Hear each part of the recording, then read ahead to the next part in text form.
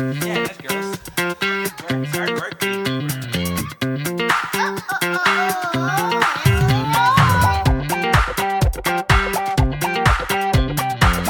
You're listening to the Chartographers.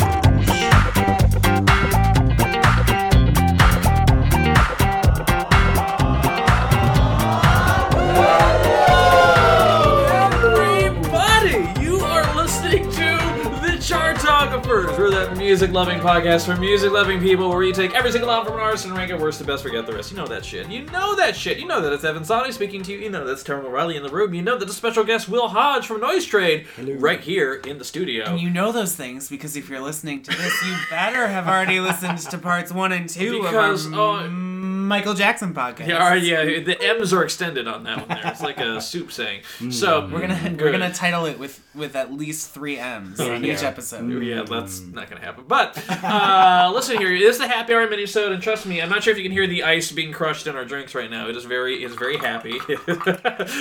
Will Hodge's pet peeves come to light. You don't know who Will Hodge is, and if you do now, he's a great person. Guys, we're talking about Michael Jackson, and we have so much to talk about just ephemera. We did the ranking. It was only 8 albums.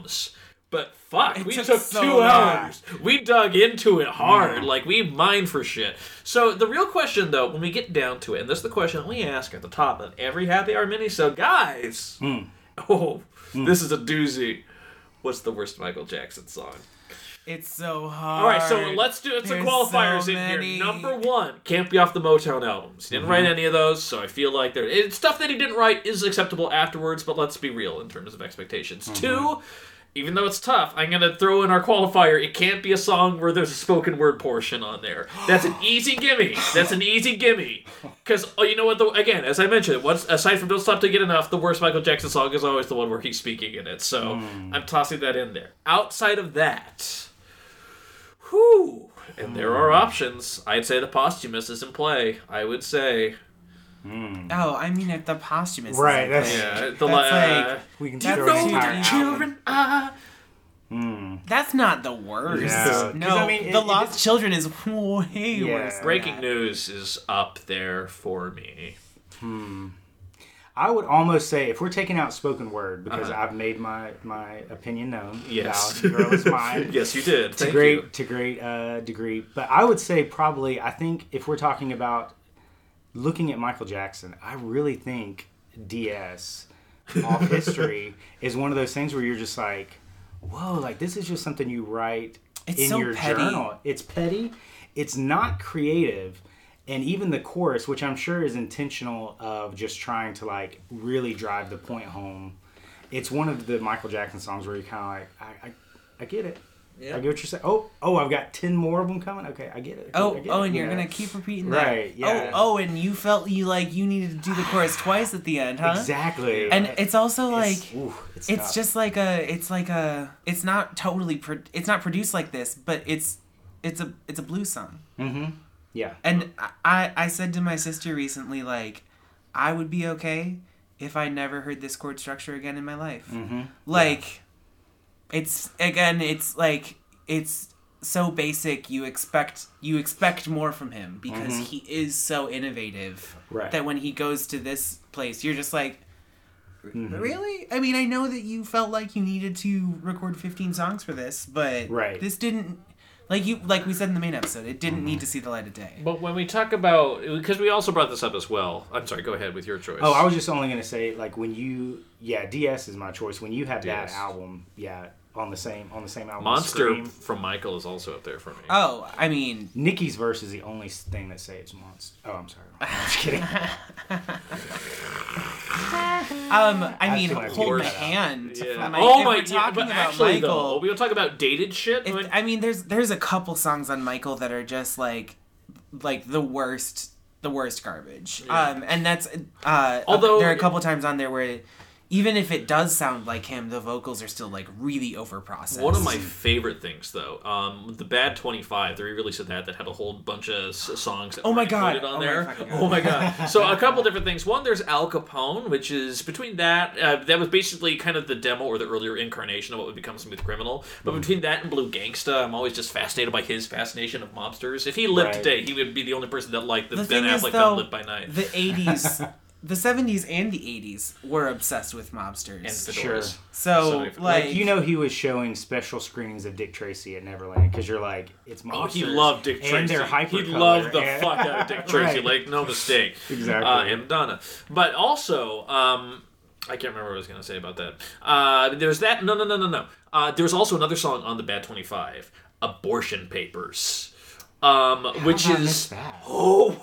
Abortion Papers? Yeah, I mean, it's Abortion Papers is like the in parentheses title. Yeah, I don't okay. remember It's called, what like, it's Song actually Groove called, or but something like the hook that, is yeah. about abortion papers. She's got those abortion papers, and also it's terrible. And she's like, he's like, you gonna sign your life away, and it's like, but Michael, what that's not are how abortion papers? that's what not exactly? how an abortion works. Right. You don't need to. It's not a divorce, you know. so It was just like why? shockingly doesn't make What a are the big papers song. for? I have got to hear this song now. Oh, we'll play it for you. Oh, we will absolutely play it for you. Worst, pretty but insane. Listen, Wow. Michael Jackson's videography is a different thing of just joy. Wait. Oh, wait. Sorry. Wait. My choice for worst Michael Jackson song is Little Susie. Oh, which is right after DS, right? So that's... Well, no, it's way later. on, Same yeah. album though. Yeah, same album. Yeah. Okay. Yep, that's up there. Shockingly, I the can worst see songs that. are off of History. There's some of the worst ones. Okay. It's almost like he didn't expect it to matter because it came with a greatest hits compilation. Yeah. So Yeah. he was like, I can put whatever the fuck I don't care want. what's on here. Except like the fact that Scream's on there is you're like, how is Scream? Or maybe I just think too highly of Scream.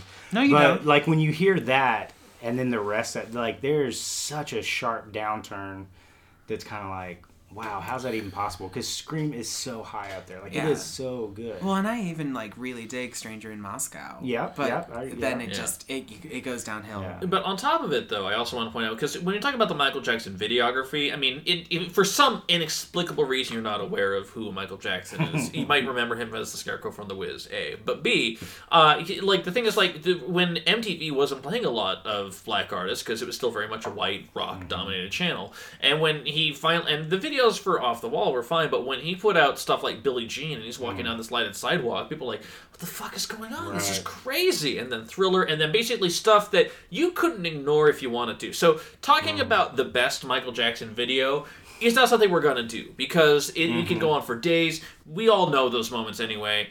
I want to get into what the worst Michael Jackson video is, because there's some candidates, and I'm going to just throw out a potential nominee out there in the form of Speed Demon. Because Speed Demon from the Moonwalker mini video, whatever thing. Yeah.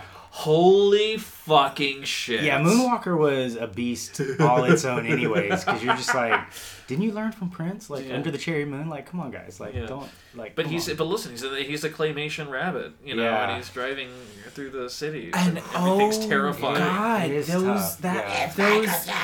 that motion animation is actually terrifying. Right. Like when that kid looks at him and goes, "It's Michael Jackson," and you're like, "Oh my god, nightmares!" But oh my god, you know what I'm reminded of? Because remember his obsession with claymation had been well noted. Because on the Bad 25 documentary, there's the part when he signs a deal to do the California Raisins ad, but he talks about the other California Raisins he wants to do. So he films this video for the company's like, all right, so the other California Raisins, I want him to be like a cool guy. He's got like sunglasses and he's like looking around. He's like, he's glancing, arms folded. And then I want this other guy, and he's gonna be like real suspicious, like he's gonna be like.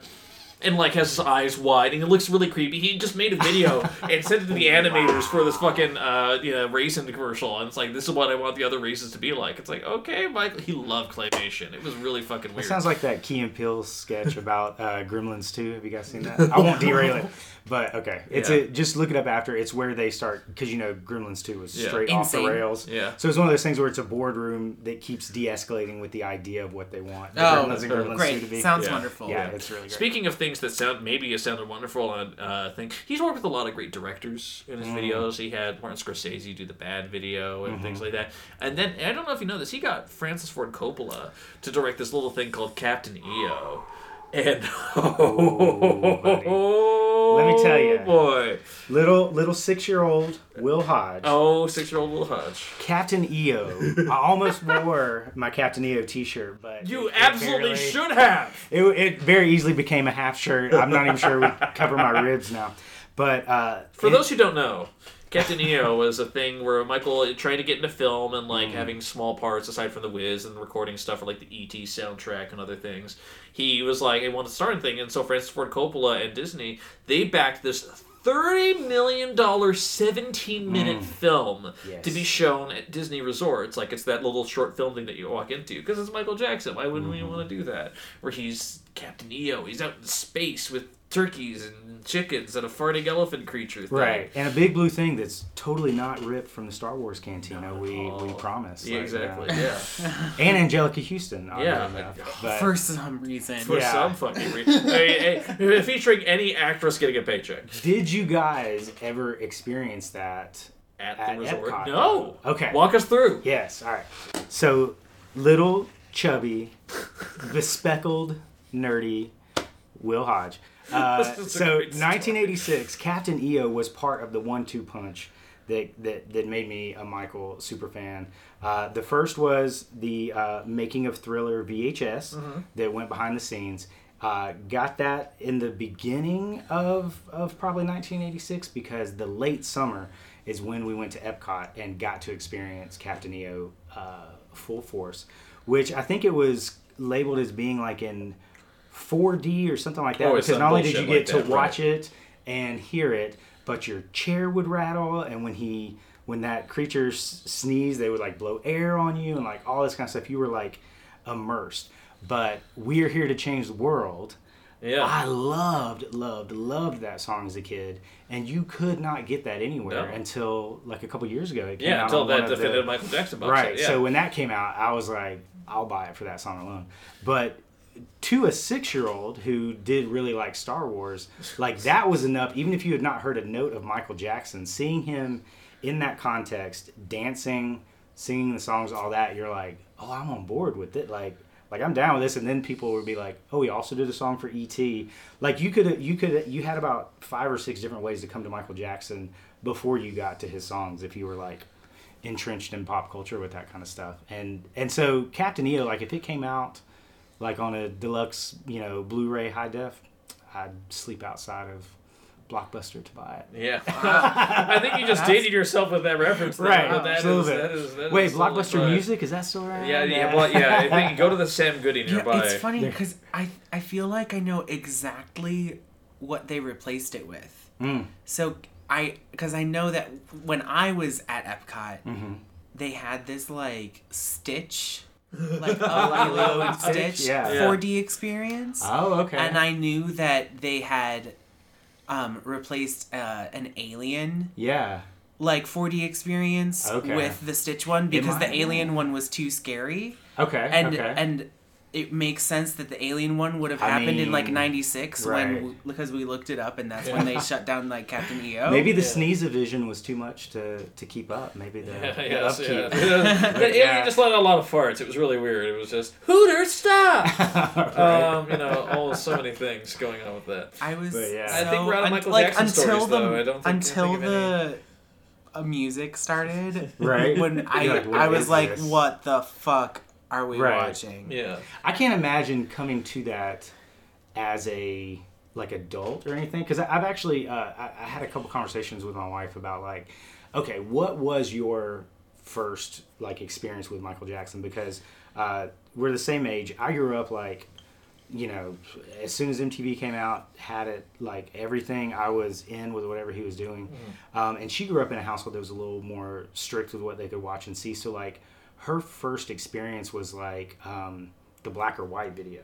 And so like if that's your like first introduction to Michael Jackson, you're kind of like, that may think that's kind of odd or something like that. But then as I talk, I'm like, well, wait a second, Captain EO and the Making of Thriller is a pretty weird introduction to Michael Jackson. You know what I mean? To be like, oh yeah, this guy's also like the #1 musician of all time, but he also does these little crazy things. I think it speaks to his this is going to sound a little overblown, but it speaks to his fearlessness as an artist and also his creative drive to like not censor himself, to try anything. And a couple times that means he's going to fall flat on his face with some crazy stuff, but it also means like he's fearlessness to get into some really like cool stuff. I don't think that's overblown.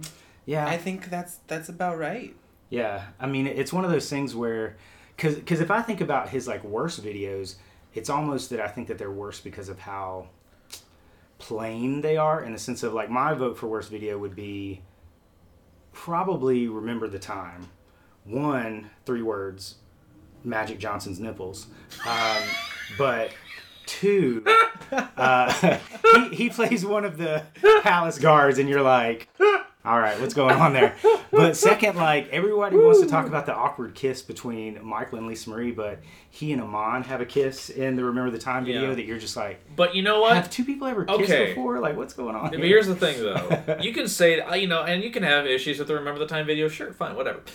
The fucking You Rock My World video, though, with its 18 minutes of Chris Tucker doing whatever the fuck he's doing. Another mobster thing. Yeah, exactly. Right. A mobster thing happens again. Well, and he also, though... He looks so... He does not look well. Like, there's he very pointedly has the hat drawn down over his face, because he knew. Well, because, like, you know, he broke his nose... He had 3 different rhinoplasties. Well, he broke his nose initially. In, like...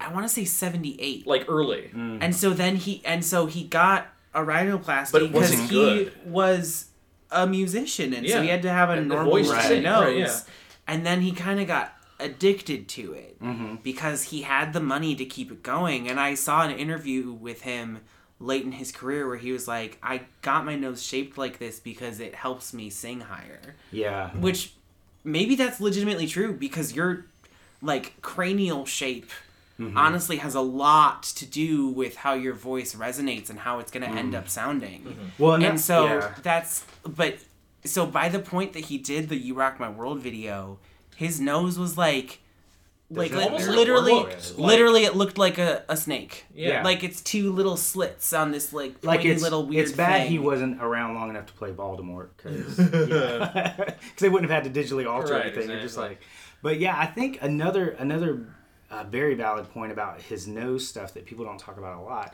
is that with the kind of abusive power that his dad and brothers had over him, that was one of his dad's like go-to things, was always calling him Fat Nose. Yeah. Like, seriously. Oh, yeah. And so there's that underlying thing. Yeah, because some people talk about like, oh, he's trying to look like Diana Ross or all that kind of stuff.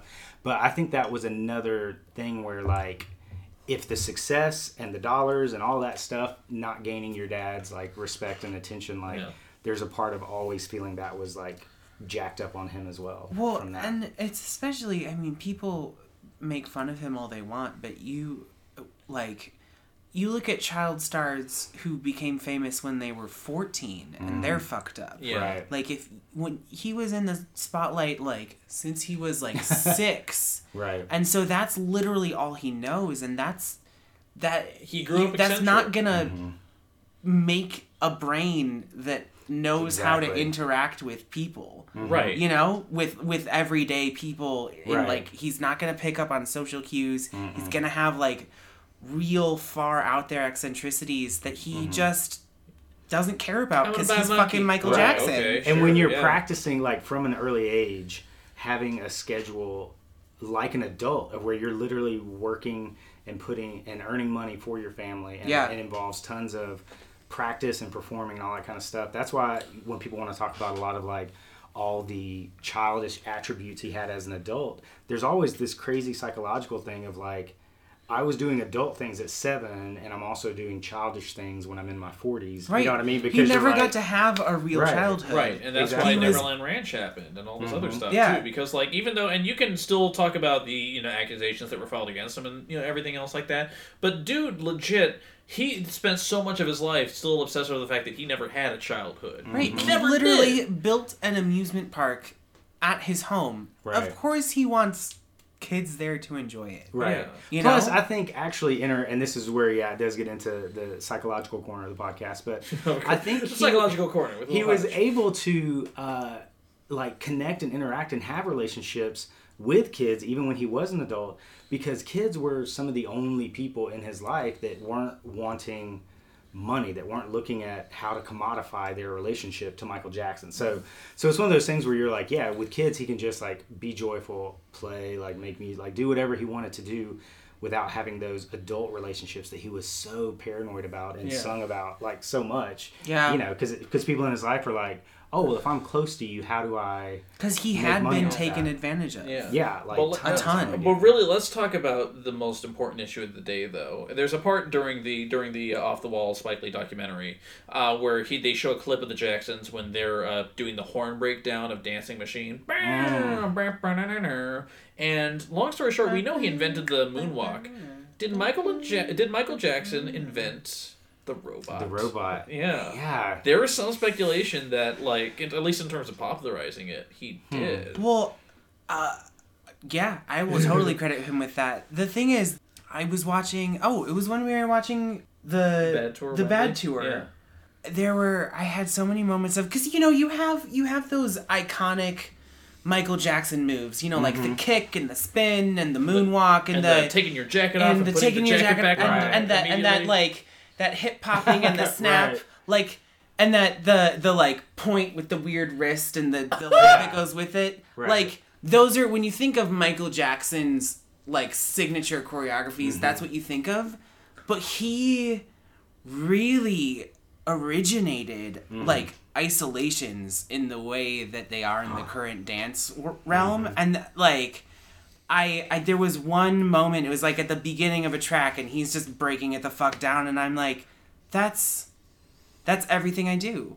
Yeah. And I thought that was so modern, and so, like, and I'm thinking of, like a 7-minute dubstep dance video that, like, really influenced me, and I'm like... Michael Jackson did all of that first. I tell you, in 1982. If you watch any video where he's dancing in an ensemble, whether it be like the Thriller video with all the zombies, even in Scream when him and Janet are doing the exact same thing, and she's a great dancer.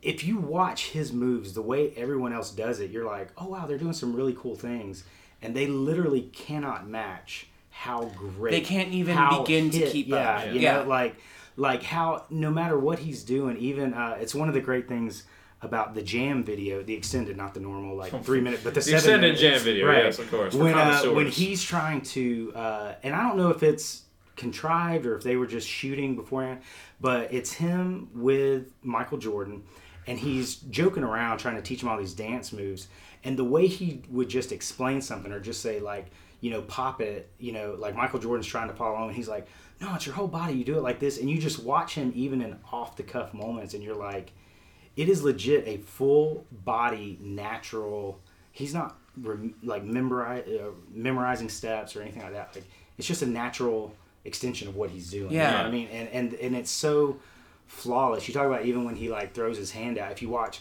his feet and knees will also be doing something at the same time. Right. You know what I mean? Yeah, it's all so meticulous, and, like, he's so aware of every single part of his body. And that's, we're talking about this documentary so much, but it really is so worth the watch, because the Off the Wall documentary, they find this, like, note that he wrote to himself. God, the fucking note. In, 1987 or something. He's on tour... Or, 1970. 77, excuse me. He's on tour with his brothers, and he's like, I will be the best actor, dancer, singer the world has ever seen. I want to be known as MJ. I want to be known as MJ. I will have a new image. I don't want them to think of me as the boy who sang ABC, I Want You Back. I will be, like... the greatest entertainer of all time. I will study the greats, and I will pick up where they left off. Yeah. And, like, move pop culture forward. Ambitious. And then right after that, they cut to someone who had the man, or like the business person who got that letter. Yeah. Yeah. Well, no, they cut to one of the choreographers he had worked with, and she was saying, like, she asked him, like, how did you get to be this great of a dancer, and he goes, like, I would practice until I couldn't move. Right. I would practice all day, every day, until my legs would not let me walk. But that's right. And that is why that's why he was so incredible, and I'm sure he did that with his vocalization too, because Evan had made the point previously, and I don't know if you still feel this way after doing Research Week, but that, like, Michael Jackson isn't gifted with an incredible voice. He just knows exactly how to use it. Right. Yeah. Like, he doesn't have, like, the beautiful full tone and, like... Traditionally, Sure, yeah, I get what you're saying. But he's, like, he has such confidence in his voice because he's been using it for so long that he can add all these affectations to it. Right. But then, for me, if you listen to Scream and you hear Michael and Janet next to each other... Yeah. Janet similarly has like a very like light voice and knows totally how to use it. Right. Like she has actually pretty impressive range for the sound that she can produce. But when you hear them next to each other, like you can hear that Michael is singing with his entire body. Like you can hear him forcing the sound out of him with every ounce of himself, and it has such more depth to it. And then Janet's doing the same like scratchy affectation, and it's perfect in the style, but it just doesn't have the same oomph behind it. You know what I think? Go ahead. No, I've been talking. You know what I think is amazing? The fact that Michael Jackson's had a lot of guests on a lot of his different songs. He's had Slash, he's had Eddie Van Halen, he's had Sadaia Garrett, all these other people that helped launch their careers. Whoever the fuck did the rap on Black or White? LTV. Yeah, is that LTV. a career that launched? Oh my god, I have all the LTV albums mixed in Q Sound. You know what else? Hey, you know what else was mixed in Q Sound? MC Scat Cat's album. The guy, the animated Paul cat Abdul, from you're welcome. Did not know he had an album. I'll Q listen to that after that's the Papers. connection between MC Scat Cat and Michael Jackson, in case you're wondering. But the thing is, other people have guested on there. He's helped like in some careers as well. But anytime Michael Jackson guests on someone else's song, then we start running into trouble. The exception being Rockwell's "Somebody Watching Me," because the backing vocals on that are great. But Eddie Murphy's "What's Up with You," "State of Shock" with fucking Mick Jagger. That is rough. That was on a Jackson's album, right? It was on a... No, that was one of the songs he wrote with Freddie Mercury. Who, by the way, they wrote 3 songs together, but then they stopped working together because Michael Jackson kept insisting on having a llama in the studio, and Freddie Mercury. I believe it. Wait, State of Shock wasn't on It was on a Jagger album. It was? Yeah, I'm pretty sure. I could be wrong. Destiny. Commenters, call out my bullshit, please. I encourage you. But I definitely agree. Before, I think it's also impressive. His guest list also kind of shows how he was very much mindful of being relevant without pandering to trends. Because even if you look like at Rex and Effects or whatever, something like that, where you look in the grand scheme of things, you're like, why in the world? Like, they were, a one-hit wonder with Rump Shaker and all that. But you're like, at the time, he would even put people, like, again, the Jam video, Criss Cross is in the video. They're not on the song.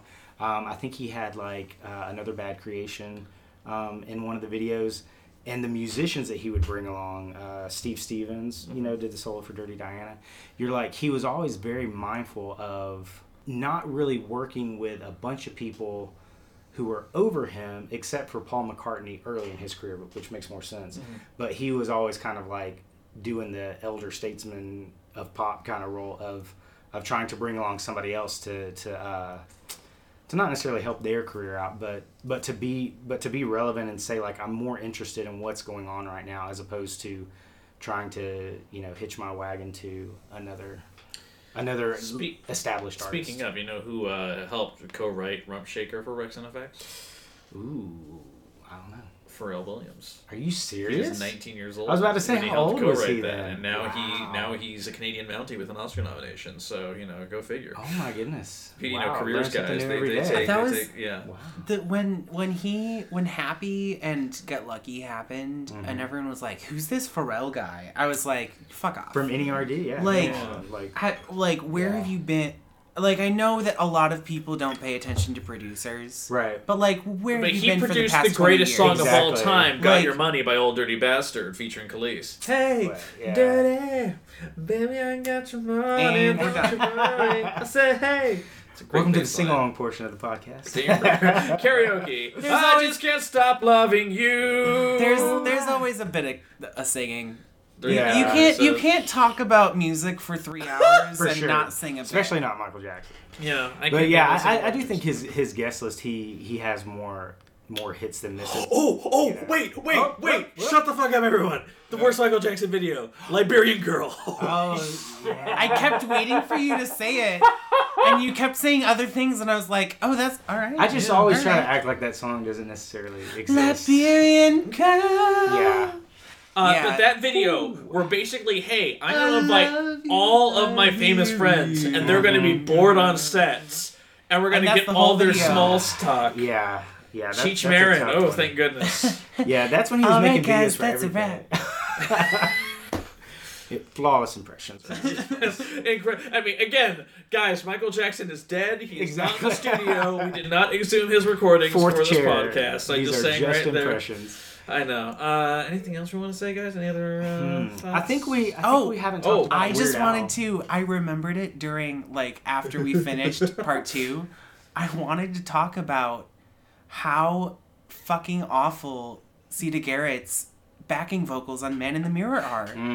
They are so impressively terrible. And she doesn't sound incredible on I Just Can't Stop Loving You, but it's fine. You know, she's a little no Sheryl Crow. She's a little overwrought. It's a point, but it's fine. But no, on Man in the Mirror, there's during the chorus, it's like, I'm talking about the man in the mirror. Ooh. I'm sorry, we need to turn you up in the monitors. And what's going on? yourself.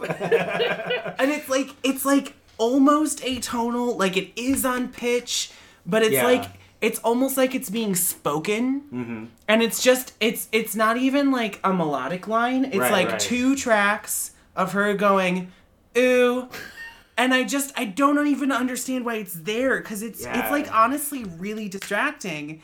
And then during the chorus, her voice is I'm talking about the man in the mirror. That's not even a bad impression of it. It's so disgustingly pinched and nasal and with how much and especially because she's not even harmonizing. She's just double tracking the melody with Michael, and it sounds really bad. I wonder if that was some sort of odd misstep, intentional choice, just because he was so much of we already kind of talked about it, but so much of a perfectionist that stuff like that doesn't seem like it could slide by him without him being oh, okay, I like what it's adding, even if from a listener perspective you're that is not the right choice, that's not good. Right. Yeah. But I'm wondering why. I have no idea why that would be an intentional choice. And it's especially so weird because then later in this song, a gospel choir comes in. Right. And they sound incredible. They sound like a professional gospel choir. Right. You know? And so... What's the gospel song on History? Doesn't he have a gospel song on History, too? He brings, Andre Crouch and his... no, I think... Is it on History? No, I think you're thinking of Dangerous. That's or are you thinking of Keep the Faith? Keep the Faith, yeah. Which same thing, also written by Sita Garrett and the other dude who wrote Man in the Mirror with her. So maybe she had something on him. Who knows? Keep the Faith. Which actually I kind of... Yeah. We didn't talk about it, but it's not an incredible song, but it's totally... You know what is an incredible song? Ease On Down the Road from The Wiz. Dude, so good. It really, even with the Reese's wrapper cup over his nose, which, But his being able to, seeing what he could do in The Wiz before Off the Wall or anything comes out, you just see, he is going to be doing more than music. He is not just a singer, not just a performer. He is... Literally, whatever he puts his hand to is going to have the Moonwalker video game. And I think he kind of had the moment of I have this new big break here. Right. You know, he had his Motown big break, and then he'd been waning for a while. And so I think that even though the Jacksons were still, they had a following, he really saw The Wiz as his moment to break out again. Right. And it was right after that he was taken seriously as a solo artist again by He was tired of just being known as the best of the brothers. Like, he wanted to be his own entity and not just like, oh yeah, we'll clearly say that you're the best of all of them, but you're not your own thing yet. Yeah. Makes sense. Yeah. But hey, listen. We've had a really great discussion. I think we've covered a lot of ground. There's clearly more we want to know. We want to know your favorite Michael Jackson memories as well. We do want to say that if you want to join the Chartographers Premium program, we're going to offer you a free passcode right now for a 30-day trial. It's called Mama Say Mama Sa Mama Kusa. We're not going to tell you how to spell it. Just figure it out. Mama Say Mama Sa Mama Kusa. In the meantime, though, I want to thank Will Hodge for being an incredible guest, for talking about Michael Jackson for so long with us. Incredible. Taryn, thank you. This has been a delightful return. It's been so great. I was nervous going into it, I'll be honest, because we hadn't done something for a while. This is our second artist who genuinely had passed away, aside from, two of the Beatles. But, it was just a moment, so there's always that reverence you gotta give to it. But, listen, we heard that discussion. It got fucking crazy intense. It was good. It was dangerous! Ooh. So the Michael Jacksons come out more as you drink. It's amazing. It doesn't even matter if you're not talking about it. It just happens. In the meantime, guys, please do us the things. Like us on Facebook, rate us on iTunes, favorite us on Stitcher, and all the other things. In the meantime, thank you so much for listening. Keep on listening. You know the will be. Have a good one. Bye.